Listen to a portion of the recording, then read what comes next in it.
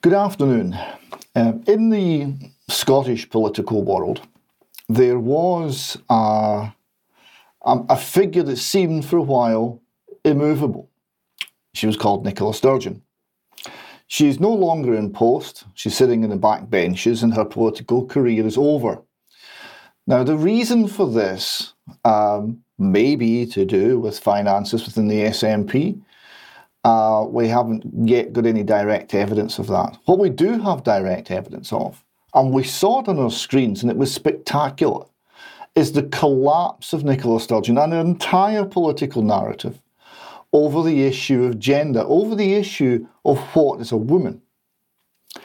And this was a question that she found herself unable to answer. We had the ridiculous sight of government ministers saying, in order to determine whether a male rapist was in fact a woman, they would need either more information or expert advice or more education themselves, because we can no longer know what a woman is.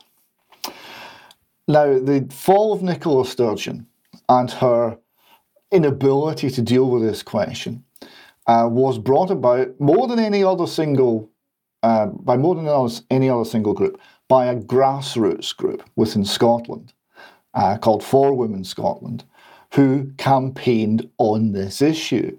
And their success has been tremendous. Their courage has been considerable. And we're able to talk directly to one of their organisers today, Susan Smith. Susan, welcome to UK Column.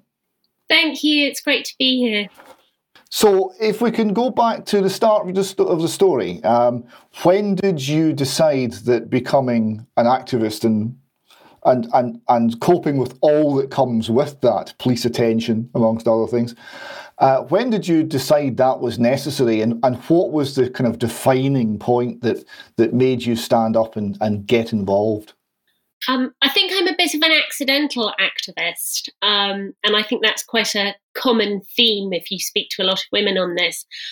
It was something that was being talked about in various groups online, on Facebook groups, or on Mumsnet, which has been known as the radicalisation portal for a lot of women. And it was little things. It had started out being little things at school or things at work.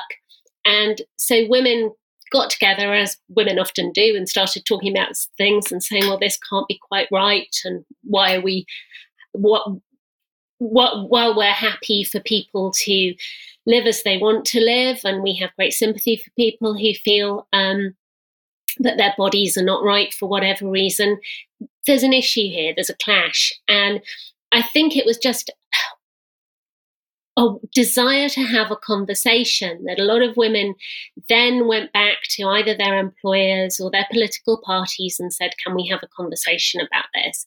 And everyone was met with a wall of stony silence. So the really galvanizing thing for a lot of us was when the consultation started to happen. And the consultation started to happen in Scotland a bit earlier than the one in the rest of the UK. And there was an initial one that passed almost without notice. And it was after that one closed that a group of women in Scotland decided to come together and form the organisation that we now have as For Women Scotland, because we felt that there was still room to fight this and we needed to keep on fighting it. The issue of the mainstream parties not having any dialogue is one I've come on before. They expect their supporters, their activists, to fall into line with whatever the policy happens to be. But there doesn't actually seem to be, certainly not in Scotland, and as far as I can tell, it's pretty thin on the ground elsewhere too, any forum where if you think one of the political parties is going astray, that you can actually have a dialogue about this. Doesn't seem to be possible. It's all about compliance. Now, one of the reasons that I was momentarily distracted there was the comment you made about Mumsnet being a radicalisation portal. Now, I thought, I've got to check that, because that's got the sound of something that actually has been said before. And sure enough, a journalist called Katie Baker published an article called Mumsnet and the Fostering of Anti-Trans Radicalisation. That was the subtitle. The main title was The Road to Turfdom. Right, a skit on F.A. Harrick's great work, The Road to Serfdom. And that was obviously a major publication and work in the freedom-loving, small government endorsing right wing of the 40s, 50s, 60s, etc. So this was an anti-state, quite a radical agenda in A Road to Serfdom, a warning by Hayek about what big government could bring. So it's interesting that they drew that parallel, but also just fascinating that Mumsnet has been characterised in this way. And this gets to the core of what, if you want to call it kind of normal female opinion, the viewpoint of normal women in our society has been painted as radical, as toxic, as problematic, that your belief system, the belief system that most women had for most of history, is suddenly no longer acceptable. So just before we go into the detail of this, could you say a little more about what it was like to try and be heard, actually try and have a conversation about any of these issues with the mainstream, either the press or the political machine? It was really odd, because what it seemed as though was that all the things that people had believed in 10, 15, 20 years ago suddenly were beyond the pale. And I am not somebody who ever had extreme views on sex and gender. As I say, I was always pretty relaxed about it until we got to the point where people were saying that a simple declaration of a change of gender was enough for somebody to come into a women's changing room or a rape crisis centre. And I thought, well, that can't be right. And that's not what we were talking about 10 years ago. So I think a lot of us just wanted to go back and check. So we just went back to the political party or the employer or somebody and said, hang on a second, I know you want to provide for this person, but can you have a care for some of the women who might not be comfortable with this? And at that point, you realise that you were now the worst of the worst. You were a bigot, and there was nowhere you could go. You couldn't actually have this conversation with people. They just said you needed to educate yourself, that you were judging people who were vulnerable. And all these things, these really surprising things from people who often themselves were probably people who would have been far more reactionary. Well, I think they are still more reactionary than I am. They've just swung the other way. So some of them would have been people who back in the day would have had no toleration for gender nonconformity or no toleration for different sexualities. And now they've completely swung the other way. And now they have no toleration for anybody who doesn't agree with that. So it's an object lesson as well in how effective policy capture can be, and how effective a very small group of people can be in going in somewhere and getting a message accepted and changing public policy without ever changing public opinion, which is also fascinating that they managed to change public policy and then turn around to the public and say, well, your opinion is now wrong and wicked. And people were too scared for a long time to push back on that. And it's only because the women's organisations have had this success that now people are able to say, well, this is nonsense. Obviously, nobody believes this. But a few years ago, I think people were still very scared to say what they actually did believe, because the pendulum had swung without anybody actually realising what was going on. Yes, this is the problem of the long march through the institutions. The institutions are captured, and it happens in secret. The public's not made aware of this until everything's in place and the activists are ready to push their agenda and coercive room, because it's not about, at this point, it's not about persuading, it's about power, it's about bullying, it's about forcing people to be silent and to do things and say things that they know is wrong. They know in their heart is without foundation or is a lie, which is a very strange thing to behold. When pushing back against this, which I personally started to do probably, maybe about 2010, 2011, something like this. You start going on Twitter and you start discovering what pressures are being applied to silence you. And this requires a bit of thought about what's going on here. What are we up against? I've been called all these words. Are they valid? People are saying bigot and all the rest of it. Where's that coming from? And a bit of research and a bit of thought reveals where it's coming from and how to fight it. But it's very difficult when you first come across it, because people aren't looking for this. They're just going and they're having a normal exchange, and they're putting forward views they think are entirely mainstream, and all of a sudden they're getting this response. I find it particularly sad when you look at people who are maybe formerly of the radical left, and who don't buy the idea that men can go into women's changing rooms because they choose to, and don't buy into all of this. People like Caroline Stock, who was very much a person of the left, and was attacked horrendously and mercilessly over her stance. I think it's harder for these people who are not used to being attacked from that direction,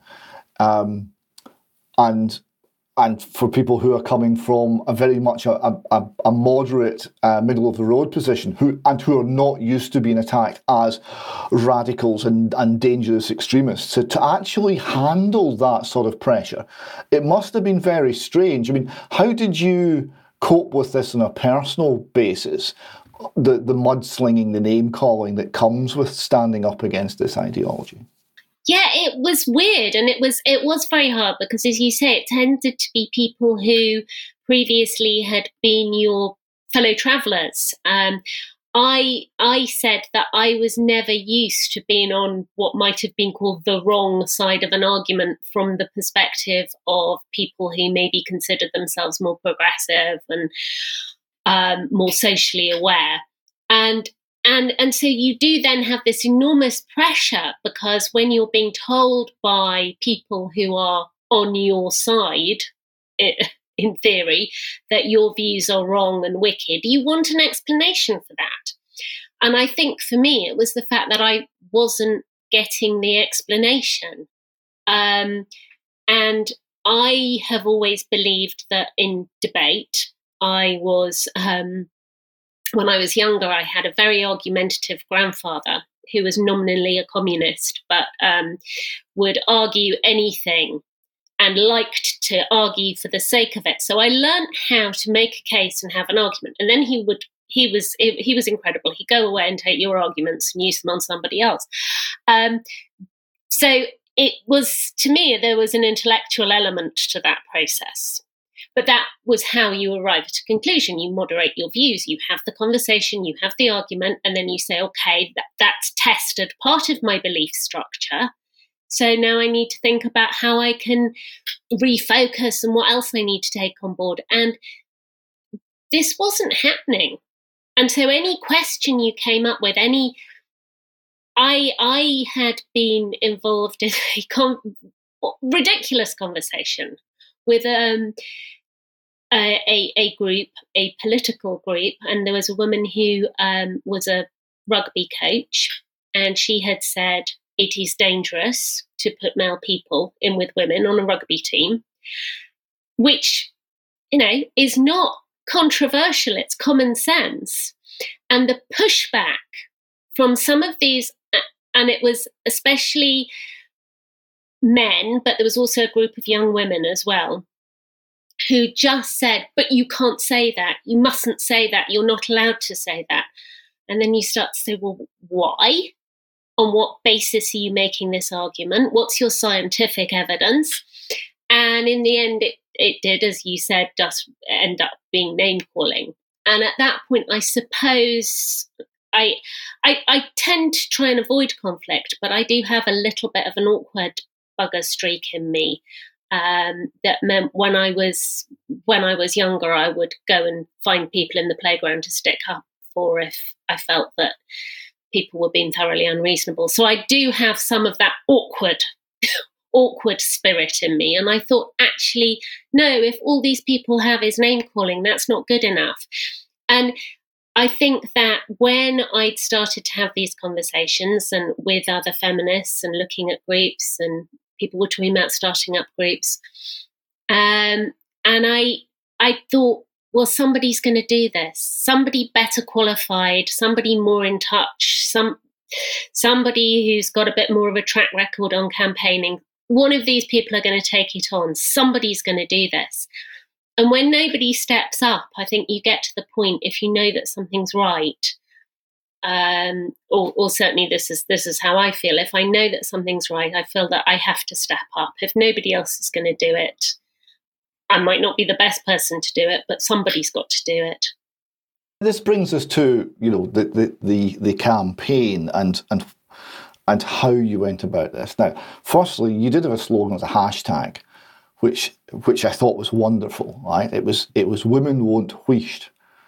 For those of you outside of Scotland, wheesht is a Scots term meaning be silent. And of course, your silent acquiescence was what was being demanded, not too gently either. And I thought this was a wonderful hashtag, a wonderful summary of your position, because it did rather suggest that some of the negative views of women from the past, right, that women might not have had their opinions valued as they should have had, weren't given the prominence and weren't listened to the degree that they should have been. Right? Now that may or may not be true of the past, but it's certainly the perception of the past.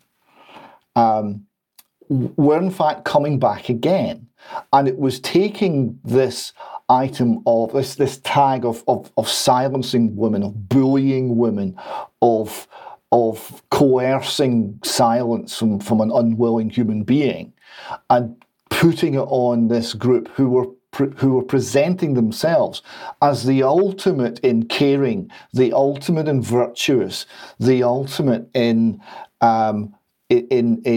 far-sighted and liberal, and saying, no, you're not liberal. You're as you said, reactionary. You're trying to take us backwards. You're trying to ignore us once again, and we're not for this. And I thought it was a wonderful hashtag. Really got to the heart of the matter in 3 words. Could you take us through sort of the early part of the campaign? What did you do, and what was the reaction? Well, so that hashtag actually, and I think this is a lovely example of how organic this has been. That was a lady who's anonymous on Twitter. She has very deeply personal reasons for resisting this, to do with a family member. And she came up with it, and it tied rather beautifully into another campaign that had started at that time, which was a lot of women were going around leaving messages on slates, chalked messages, tying ribbons, putting these slates on, just a line, a quote, and coloured ribbons. And it was a very gentle campaign.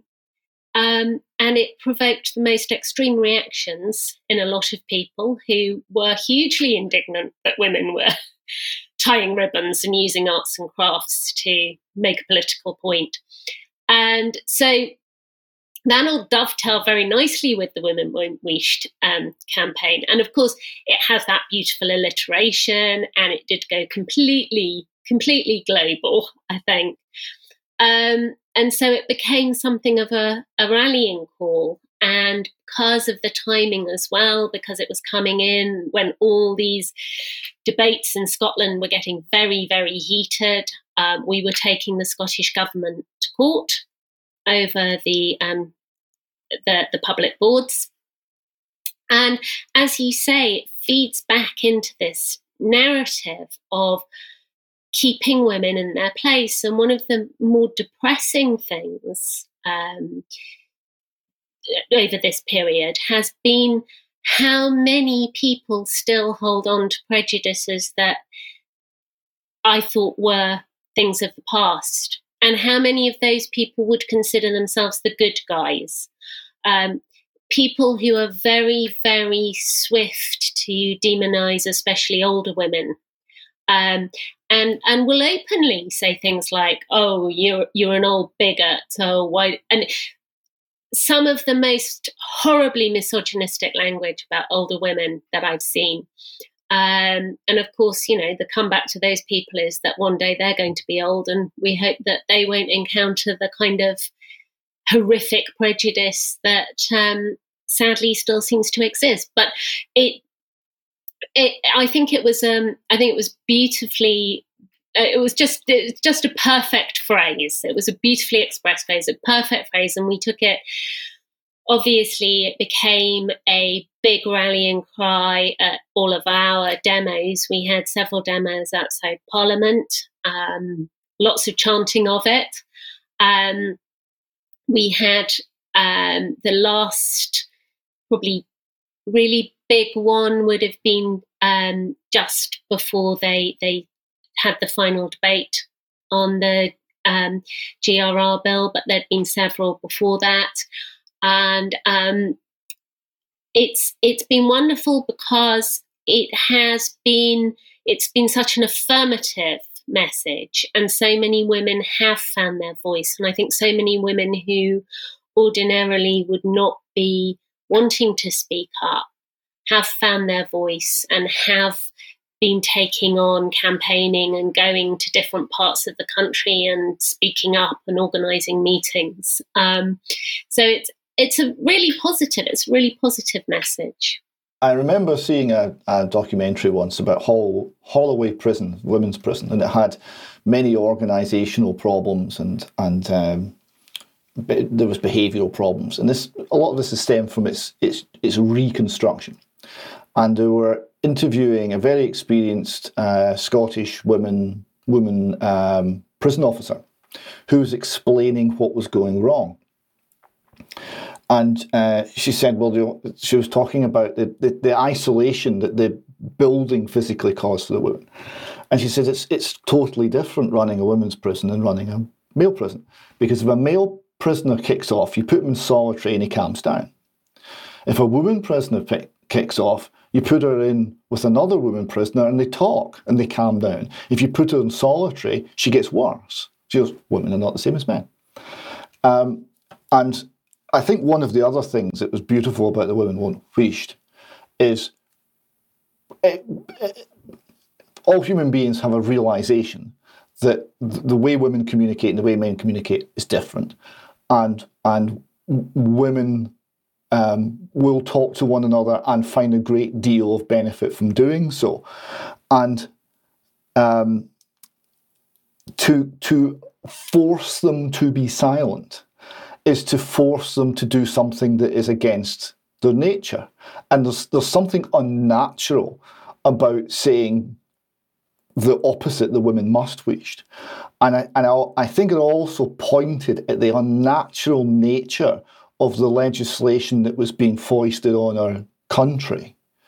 A little bit of that came out from the slogan as well. So yes, beautifully judged.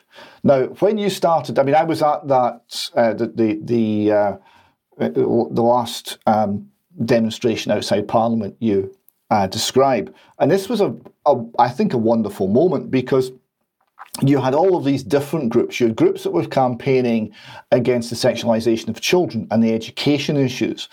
You had some smaller political groups like the Scottish Family Party. You had the Women for Scotland and all of the campaigners against the GRR bill, Gender Recognition Reform bill. And all of these people who were very different and had very different worldviews. You had Christians, you had feminists, you had all sorts of different people with different views of the world, and they all came together and they kind of united that day. And they said, look, we're here to protect the women and the children of this country from what is happening inside the Parliament. And I thought the clarity that came out of that was really striking. And a moment where I felt, no, something is shifting here. You could feel the change happening sort of on that day. If you could take us through some of your other experiences of campaigning. I know, for example, recently you've had some difficulty in Aberdeen. I remember one of the other demonstrations, I wasn't at it, but I saw video where a very large man in a frock was charging forward and getting in the face of a very small woman and repeatedly shouting the word witch at her. It was very aggressive. It was full of anger and a kind of uncontrolled rage that did suggest that if the police weren't there, something bad might have happened. Is that type of reaction from the campaigners in favour of gender reform and gender fluidity, essentially, is that something you've had to face a lot? Yes, and obviously it served a purpose for them for a while, because there were a lot of women who were very scared, especially in the early days, to come to a meeting. The first meetings that happened in Scotland around this were probably, I think they were the beginning of 2018. There was one in Edinburgh and one in Glasgow. And at the Glasgow one, an individual who is pretty notorious these days for his involvement in this movement, interrupted the meeting and was shouting out, had managed to get inside. And then I think at the Edinburgh one, there was a group supported by an organisation that claims to be a feminist organisation, but they had turned up explicitly to make a noise, to try to disrupt. They'd got masks on, they were very frightening looking, big dogs, and they were shouting during a speech that was given by somebody who'd suffered from child sexual abuse.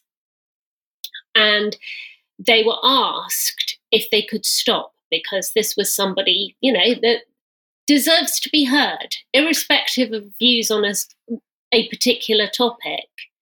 That is somebody who was speaking at great sort of personal difficulty. It was a difficult thing for her to do, and they did not respect it, which I think was when a lot of people realised that these individuals were not there because they care about people who are vulnerable. They were there because they care about power, and they were exercising power in this situation, the power to tell women, as you've said before, to be silent, to shut up, to not talk about things, to stay in their place. It's got better, but the first meeting we had under the For Women Scotland brand name, because these other meetings had been held by other groups before For Women Scotland was founded, that was in January of 2019. And the hotel that we had the meeting at was absolutely swamped by phone calls, emails, again, organised by a group that claims to be feminist, and by a bookshop in Edinburgh. And they rang this venue and basically threatened them. And so the meeting couldn't go ahead unless we got a lot more security. We had no money at this point. We only just started. We had no money. We had only, I think Marion had put the meeting on her own credit card. And we were either faced with we had to cancel it, or we had to commit to spending hundreds of pounds that we didn't have on extra security. So we took the risk. We got the security. We went ahead with the meeting, which was a great success. And then we put out a message the next day asking for help, and the response was incredible. But it was written up in the papers, so we got publicity out of it, and I think it reinforced the fact that you have to stand your ground and you have to stare them down. But yes, that some of them are frightening and some of them have been violent, and there are individuals who are potentially very frightening. We have had to report a couple of people to the police. One was charged for threatening us. And what is particularly galling is that the organisations that supported this person, because they were due to be performing a Trans Pride, and the organisation supporting Trans Pride that year, the organisations who are supposed to campaign for trans rights, refused to condemn this. They refused to say that this wasn't something that was acceptable. Now, if there were women running around threatening to blow up these organisations, we would have something to say about that. We would have something to say about anyone threatening violence. But unfortunately, organisations funded by the Scottish Government apparently cannot condemn violence. And later on, there was a meeting that was very hard to arrange at Edinburgh University. And actually, it wasn't even particularly on this subject. It touched on it, but it was largely about violence against women and why protections are needed in society. And Julie Bendel, the feminist journalist and campaigner, had come up to speak, and she was talking about prostitution and violence against women. So all of her speech was just about women, women's rights, people being violent to women. And as she exited that meeting, an individual, sort of 6'2", beard, but I believe wearing a skirt, ran up and tried to punch her, and was only prevented because there were 3 security guards there, and managed to pull him off. And when she reported it afterwards, she said that she saw this man try to punch her. And the response from certain sections of the liberal press was, "How dare you call that person a man?" Not "how dare that person try and hit a woman," but "how dare you call that person a man?" So, yes, quite. I think it's got, it's hugely counterproductive, right? It's a terribly counterproductive thing to do. And the more sensible people will realise it, but it doesn't stop it. We had, saw the placards recently, earlier this year, with "decapitate TERFs" on them. Julie Marshall, who is part of an organisation in a sort of local group in Glasgow, they're organising little meetings under the Women Won't Wheesht banner. They're fully autonomous little groups, and she was the person who was attacked in Aberdeen. So they are still doing it, and they feel justified because they are spinning a narrative. Some people are cynically and dangerously spinning a narrative that people want them dead, that people want to hurt them, that they want to eradicate them. And it's all nonsense. But you have to believe this, I suppose, in order to justify being violent towards a group of ordinary women. This has been building for some time, of course. We saw this back in 2017 under the phrase "punch a Nazi," right? Or the suggestion was, well, it's okay. Violence is okay if it's a Nazi, which of course then begs the question, well, how do you define Nazi? And it was, of course, the person I happened to be punching at the moment. I mean, that really was the only definition. And then this phrase would be used to essentially demonize people and make them subject to violence. So it was a label that was applied to people who didn't have the correct political opinions in order to dehumanize them. Dehumanization is always the first step towards violence, sometimes very extreme violence.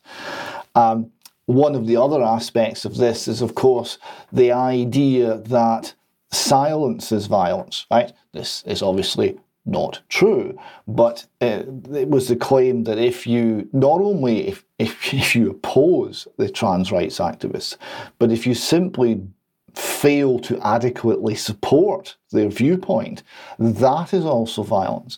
So this justifies essentially any amount of violence on their part under the banner of self-defense. Now, this narrative, crazy though it is, you're quite right, we've seen it playing out quite often, including signs with a guillotine illustrated on them, calling for decapitation of what's called TERFs, which stands for Trans Exclusionary Radical Feminist, which is the made-up slur word for feminists who do not buy into trans ideology. Being held up at a rally in Glasgow, attended by many cabinet ministers and MSPs, and all of the great and the so-called good of the Scottish political scene, and this was okay apparently. And for a while, this was getting, it's still getting tolerated, but as essentially the majority of the population have found the courage to push back against the ideology and to point out the harm that it does, and to point out the nasty, aggressive nature of things. And they have done that because of people like yourselves have taken the lead and been first to oppose it. As the ideology has got more resistance coming from the population at large, it's no longer being accepted. It's no longer being acceptable. There was the recent case down in London where a trans rights activist, a very violent man who had a horrendous background of violent conduct and the prison sentence that goes with it, stood up in a frock and called on people to punch a TERF. He was arrested by the Metropolitan Police, but he got let off essentially by the courts because this was somehow, I think his defence was he was simply advertising and trying to get attention. So there's still failure to protect people from this sort of aggressive conduct. But the population is certainly pushing back and is becoming more aware of the risks, and more people are able and willing to speak out. And this has been in no small part because of your campaign. Now, another high point of the campaign was when Kellie J. Keane, Posey Parker, came to Glasgow. Now, I went along to that one as well. There was quite a large counter-demonstration. The usual suspects were all there. And a much larger demonstration by Posey Parker and the mostly female audience, quite a few men there, but mostly female audience, that was along to hear what was being said. And the theme of the meeting was "Let Women Speak." And it was a huge rally. It was in Glasgow Square. It was very enthusiastic. There was a feeling of an idea whose time had come about the whole thing. And I was particularly struck by the speeches, because this was essentially open mic, and various women got up to say, what their viewpoint was or what their story was. And the quality of the speeches, the variety and importance of the ideas that were being discussed was really striking. It was absolutely first class. I was particularly, I particularly remember one girl who had lived for some time as a male and had been convinced that she was born in the wrong body, the whole thing. And she convinced to essentially view her own biology as a mistake, as toxic, as harmful to her. And when she decided that she didn't want to live in this way anymore, she wanted to be who she was, she wanted to be a woman, and she was content with that. She described how all of her friends from the gay and trans community dropped her. She was left completely alone. So here you got someone who's vulnerable. Here you got someone who's taken into community, who are saying, we love you no matter what you are. You be what you want to be. You be your genuine self, and we will love you unconditionally. And the minute she said, yeah, I'm a girl, they were gone, and they left her completely alone. And she was describing very vividly what this was like.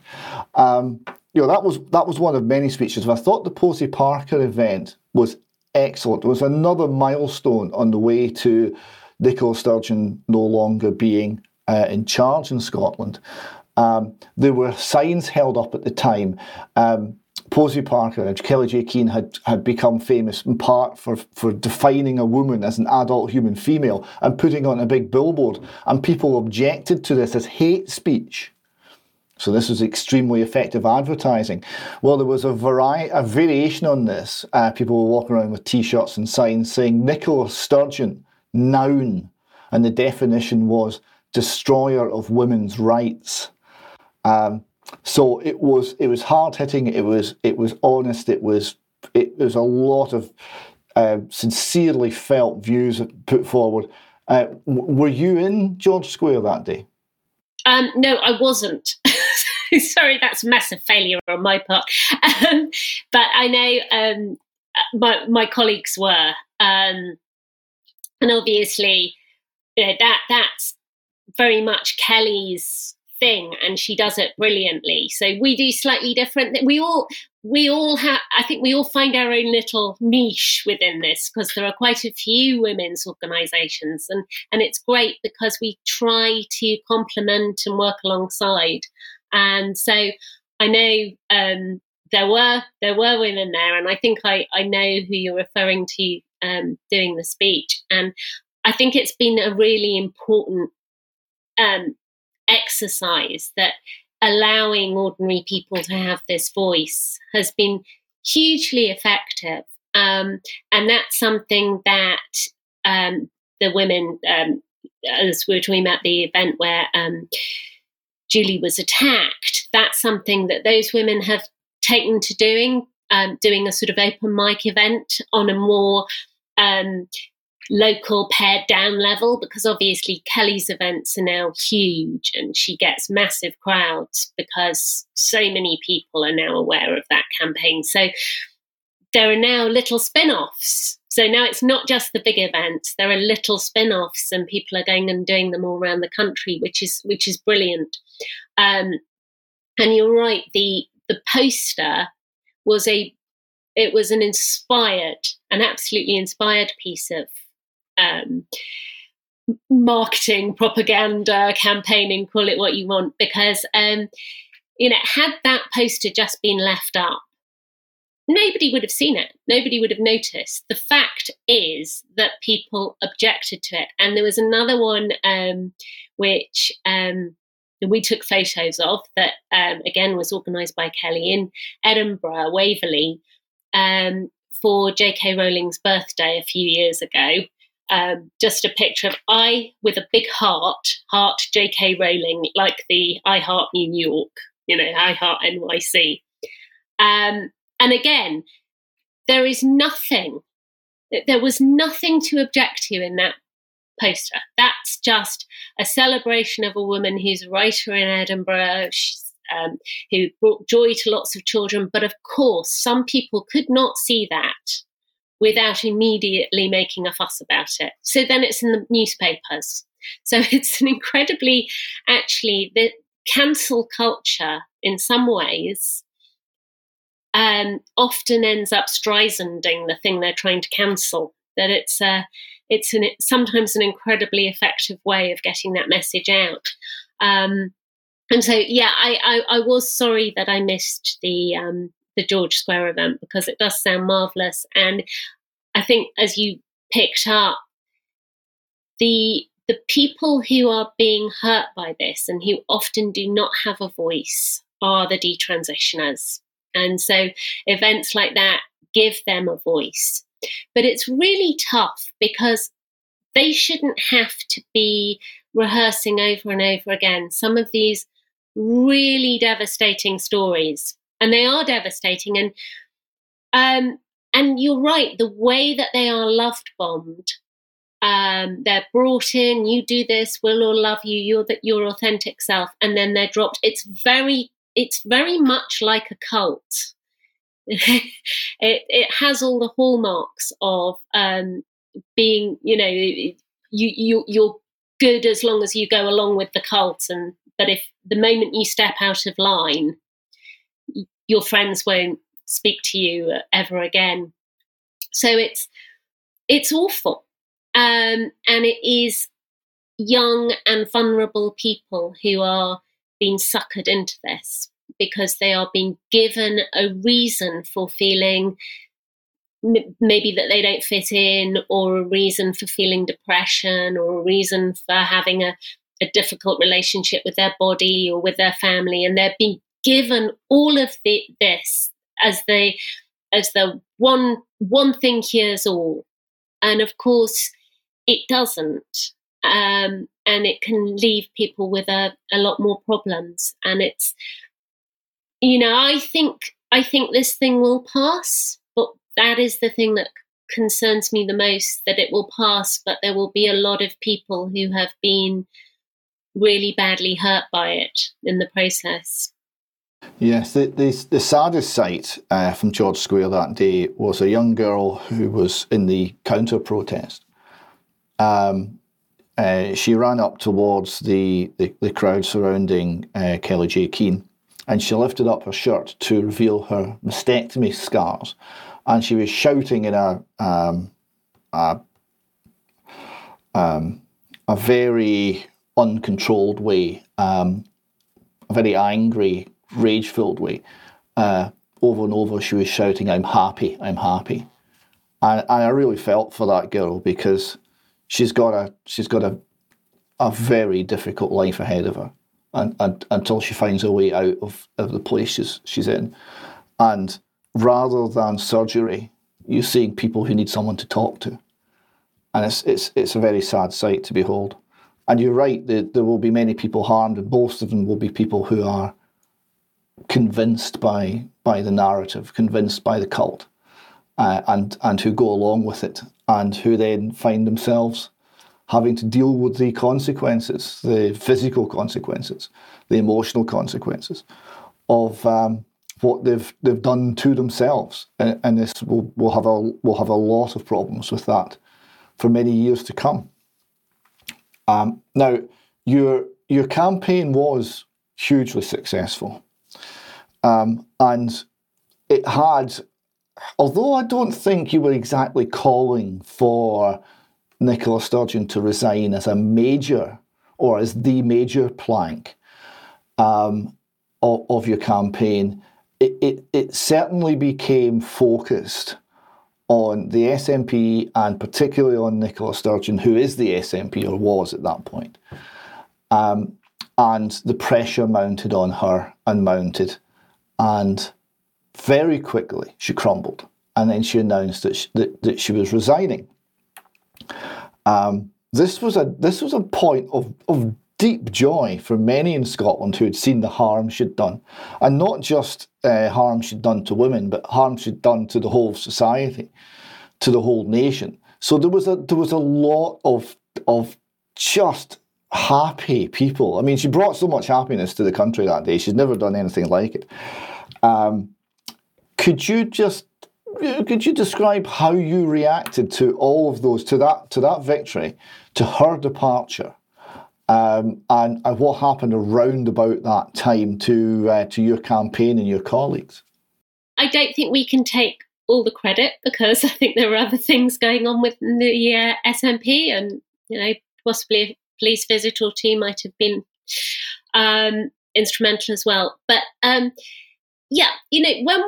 when we set out to do this, all we wanted was for political leaders, including Nicola Sturgeon, to sit down with us and explain what it was they thought they were doing. And we wanted to put forward why we thought they got some things wrong and how potentially we could mend it. That was all we wanted. And we wrote many, many times to Nicola Sturgeon.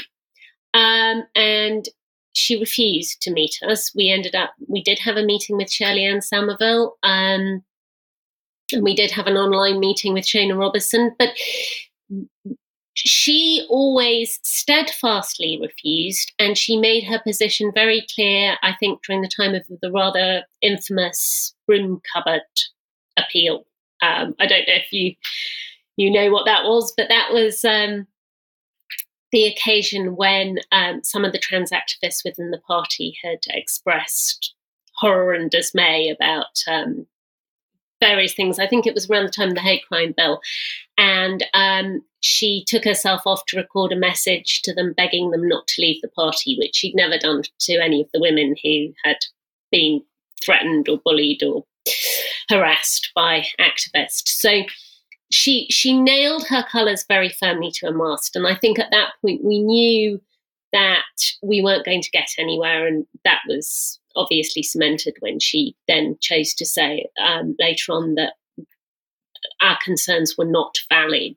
And for somebody who is so certain of her position, and this comes back to what I was saying about intellectual insecurity, she lacked the capacity or the intellectual ability to make that case to us. And she never even tried to. She never tried to with the women in her own party who she knew were opposed to this. And then she pretended to be surprised when, for example, Ash Reagan resigned. But Ash's concerns were very well known beyond the SNP. So the fact that the leader of the party did not know that either suggested she was completely out of touch, or that she was so arrogant and so intent on imposing her own will that she thought people wouldn't have the guts to stand by what they believed in. And she was proven wrong. But, you know, I think what happened and what was so horribly entertaining, and I say horribly because it was a horrible scenario, but was obviously the appearance of Isla Bryson. And nobody wants a double rapist to be necessary in order to make your case. But there was this hideous inevitability about that individual. And I think then a lot of people made manifest the reality of what happens when you are not allowed to challenge anybody's gender identity.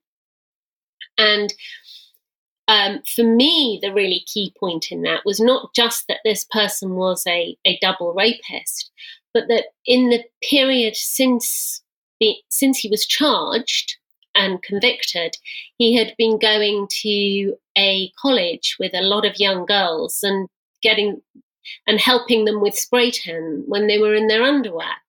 And people said afterwards, oh, well, if they should have known he'd been charged. But no, the fact is, you shouldn't have to know that somebody is a rapist or has been charged with rape to be able to say, I am not comfortable in this scenario.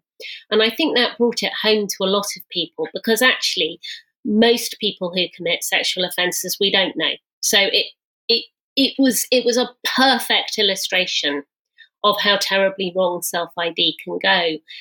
And I think that the waffling and the indecision that obviously she was she came out with when she was put under pressure to answer, is this a woman, was so revealing, because you cannot say everybody is valid and all that matters is somebody's personal identity unless it is that person. And only I, as your First Minister, have the ability to judge who is a valid person or who is not. And I think at that point, the sort of godlike edifice crumbled, because safeguards and law do not work on the basis that one person might be able to judge other individuals. And I think she was found out that intellectual inability to make the case at that point came through very clearly in a way that it probably hadn't up until then. So we were delighted. It was very exciting. It was a very exciting day when she went. largely because she had been such a driver of it. She was so determined. What became clear in the leadership campaign was that the party was pretty split between Humza Yousaf and the two female candidates, both of whom are opposed to GRR.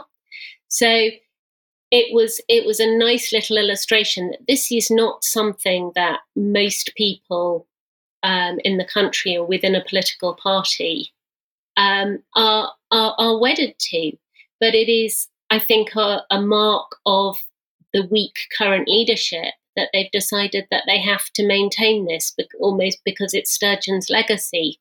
But it's, as you say, it was part of the legacy that destroyed her. So it's a little bit like if Margaret Thatcher had gone and the Conservative Party had decided to hang on to the poll tax. It's just stupid. Yes. On the subject of just stupid, for about a week we had 3 genders in Scotland. We had male, female and rapist, because when the press were asking government ministers, is Isla Bryson a man or a woman? You had Nicola Sturgeon and others saying, well, I know this. They're a rapist. Can't even say he or she. Isla Bryson's a rapist. Okay, so that was, we had 3 genders for a little while, just for a week, as the narrative collapsed. And I mean, one of my criticisms of Nicola Sturgeon for many years is her intellectual inability to think through any new problems. I think she's a follower, not a leader. And she'd followed this gender ideology.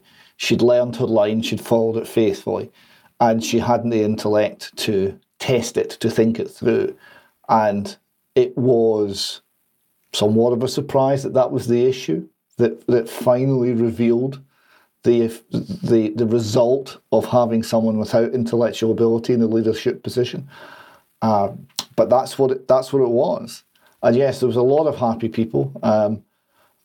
I couldn't actually find the words on UK Column. I showed a clip of Northern Ireland football fans singing Sweet Caroline, because it's the most joyful thing I could find on the internet that particular day, and that kind of summed up how I felt. It was just so good that particular hurdle, that particular evil leadership had gone. And we knew we were going to get Humza and it was going to be somewhat more of the same, but to have that victory has changed things, in that we'll never get to the point again where the view that a woman is an adult human female, it can be painted any longer as hate speech. I think that one's been defeated. I hope once and for all. So this brings us to, I think, the present day. So where is your campaign at? What challenges are you facing right now? And where do you see it going next? So the first thing that's going to be happening very soon is the Scottish Government's challenge on the Section 35. Because as I'm sure everybody will know, but just to set it out briefly, the GRR bill was passed at the end of last year, and the UK government decided to intervene with an unprecedented Section 35 because they said that this bill would impact on equality legislation, which is reserved. And there's no question that it will. They were told that it would by the EHRC. They've affected surprised by this, but actually they were warned lots of times that there were UK-wide implications of having a different system north and south of the border of Scotland and England. So this was blocked. The Scottish Government are now going to court to try to get this lifted. They are simultaneously, however, fighting us on an appeal over gender representation on public boards. We won a judicial review a while back over their definition of women in the Gender Representation on Public Boards Act, which they had put in as basically self-ID. And that was struck out. The highest court of Scotland said that measures to help women, by definition, excluded people who are biologically male. The Scottish Government then came back with revised guidelines, but they put back in people who had a GRC. Now, this is slightly technical, but the Scottish Government's argument has been that getting a GRC changes nothing. So therefore, extending the GRR doesn't really change very much. It just allows you to change your birth certificate, and they were framing it as being able to get married or die as your true gender. But they were saying it didn't grant you any additional rights. But then they'd argued in this case, this recent JR, that we brought another JR, they'd argued that getting a GRC, a gender recognition certificate, to change your legal sex allowed you to take advantages of measures designed for the opposite sex. But only if you had a GRC. And if you didn't have a GRC, you couldn't take advantage of those measures. So they were effectively arguing that having a GRC changed somebody's legal status. And this, of course, then fed into the arguments for the UK government as to why extending the pool of people eligible for a GRC would cause problems for UK-wide equality law. So they have two cases, and they have to make actually diametrically opposed arguments in both of them, which will be very entertaining. Now, we think there are issues around equality legislation, even if we are right about the rights conferred by a GRC. There are issues anyway. But the fact is that when we brought the JR about the what a GRC does, we knew it was a little bit heads we win, tails you lose for the Scottish Government, because we knew that whatever the outcome of that case, it would affect what they were saying about the gender recognition bill. So they're slightly stuck. And the first case, the one against the UK government, is September, and then ours is October. And so we will just have to see where that goes. I imagine that it's the first stage for the UK government. I imagine if they lose, or whoever loses, it will go all the way. It will keep going to appeal. So although an election could get in the way of that. We are going to keep the pressure on politically as well. We have lots of conversations, I think, to have now with other political parties as well. Obviously, UK Labour has moved positions recently, which is great. So there are lots of groups throughout the UK who are interested in talking to them. We're obviously especially interested to have the conversation in Scotland. And we will continue to keep having these conversations and to keep trying to ensure that policy and practice reflect the law, because a lot of the issue as well has been that the law actually isn't that. There are some issues in law that need to be teased out and clarified, but many of the issues have come from policy getting ahead of the law. So there are areas within schools, within hospitals, within universities, where people are pretty much campaigning to have things set back to where they should be.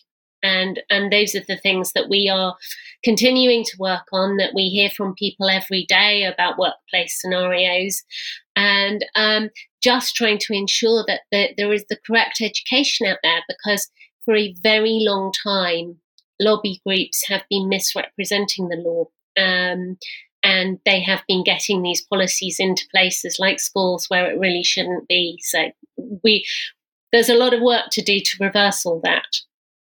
It's been very striking in Scotland that policy is, for all practical purposes, law for the public sector.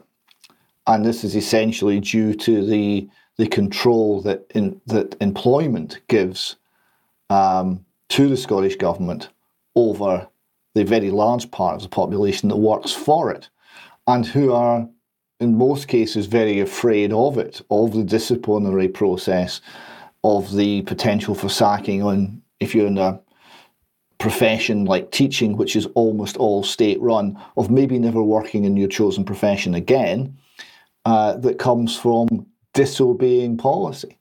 And this has resulted in policy being treated by the public sector as tantamount to law, as essentially interchangeable with law, to the point where I often wonder whether they actually appreciate there's a difference at all. We saw this very much in the No to Name Person campaign, another successful campaign that significantly hold the SNP below the waterline, and that when they could no longer get anything through in terms of legislation, it became a creature entirely of policy, and it then morphed into many different things, and many different smaller fights had to be won thereafter. So the idea that policy is law for all practical purposes in Scotland is, I think correct, and something that very much needs to be fought back against. So I wish you all success in that. Just in closing now, would you like to sum up, or have any closing words, or just sum up how you view this fight from where you stand now, and say any final words to our audience on its importance? Well, I think that in any society, if you do not value 51% of the population, and you hold that their rights are somehow disposable, or that their safety is negligible, then something is going wrong. And we need to be able to have proper conversations about what that means. And we need to be able to have proper conversations about policy and about law, without reverting all the time to name calling, to simplistic slogans. And we need to get out of echo chambers and bubbles. And we need to stop being frightened to educate people. We need to be able to have conversations, and people need to be prepared to be challenged. I worry about people who feel that their view is the correct one, and everybody else is either with them or against them. And there's been rather too much of that generally.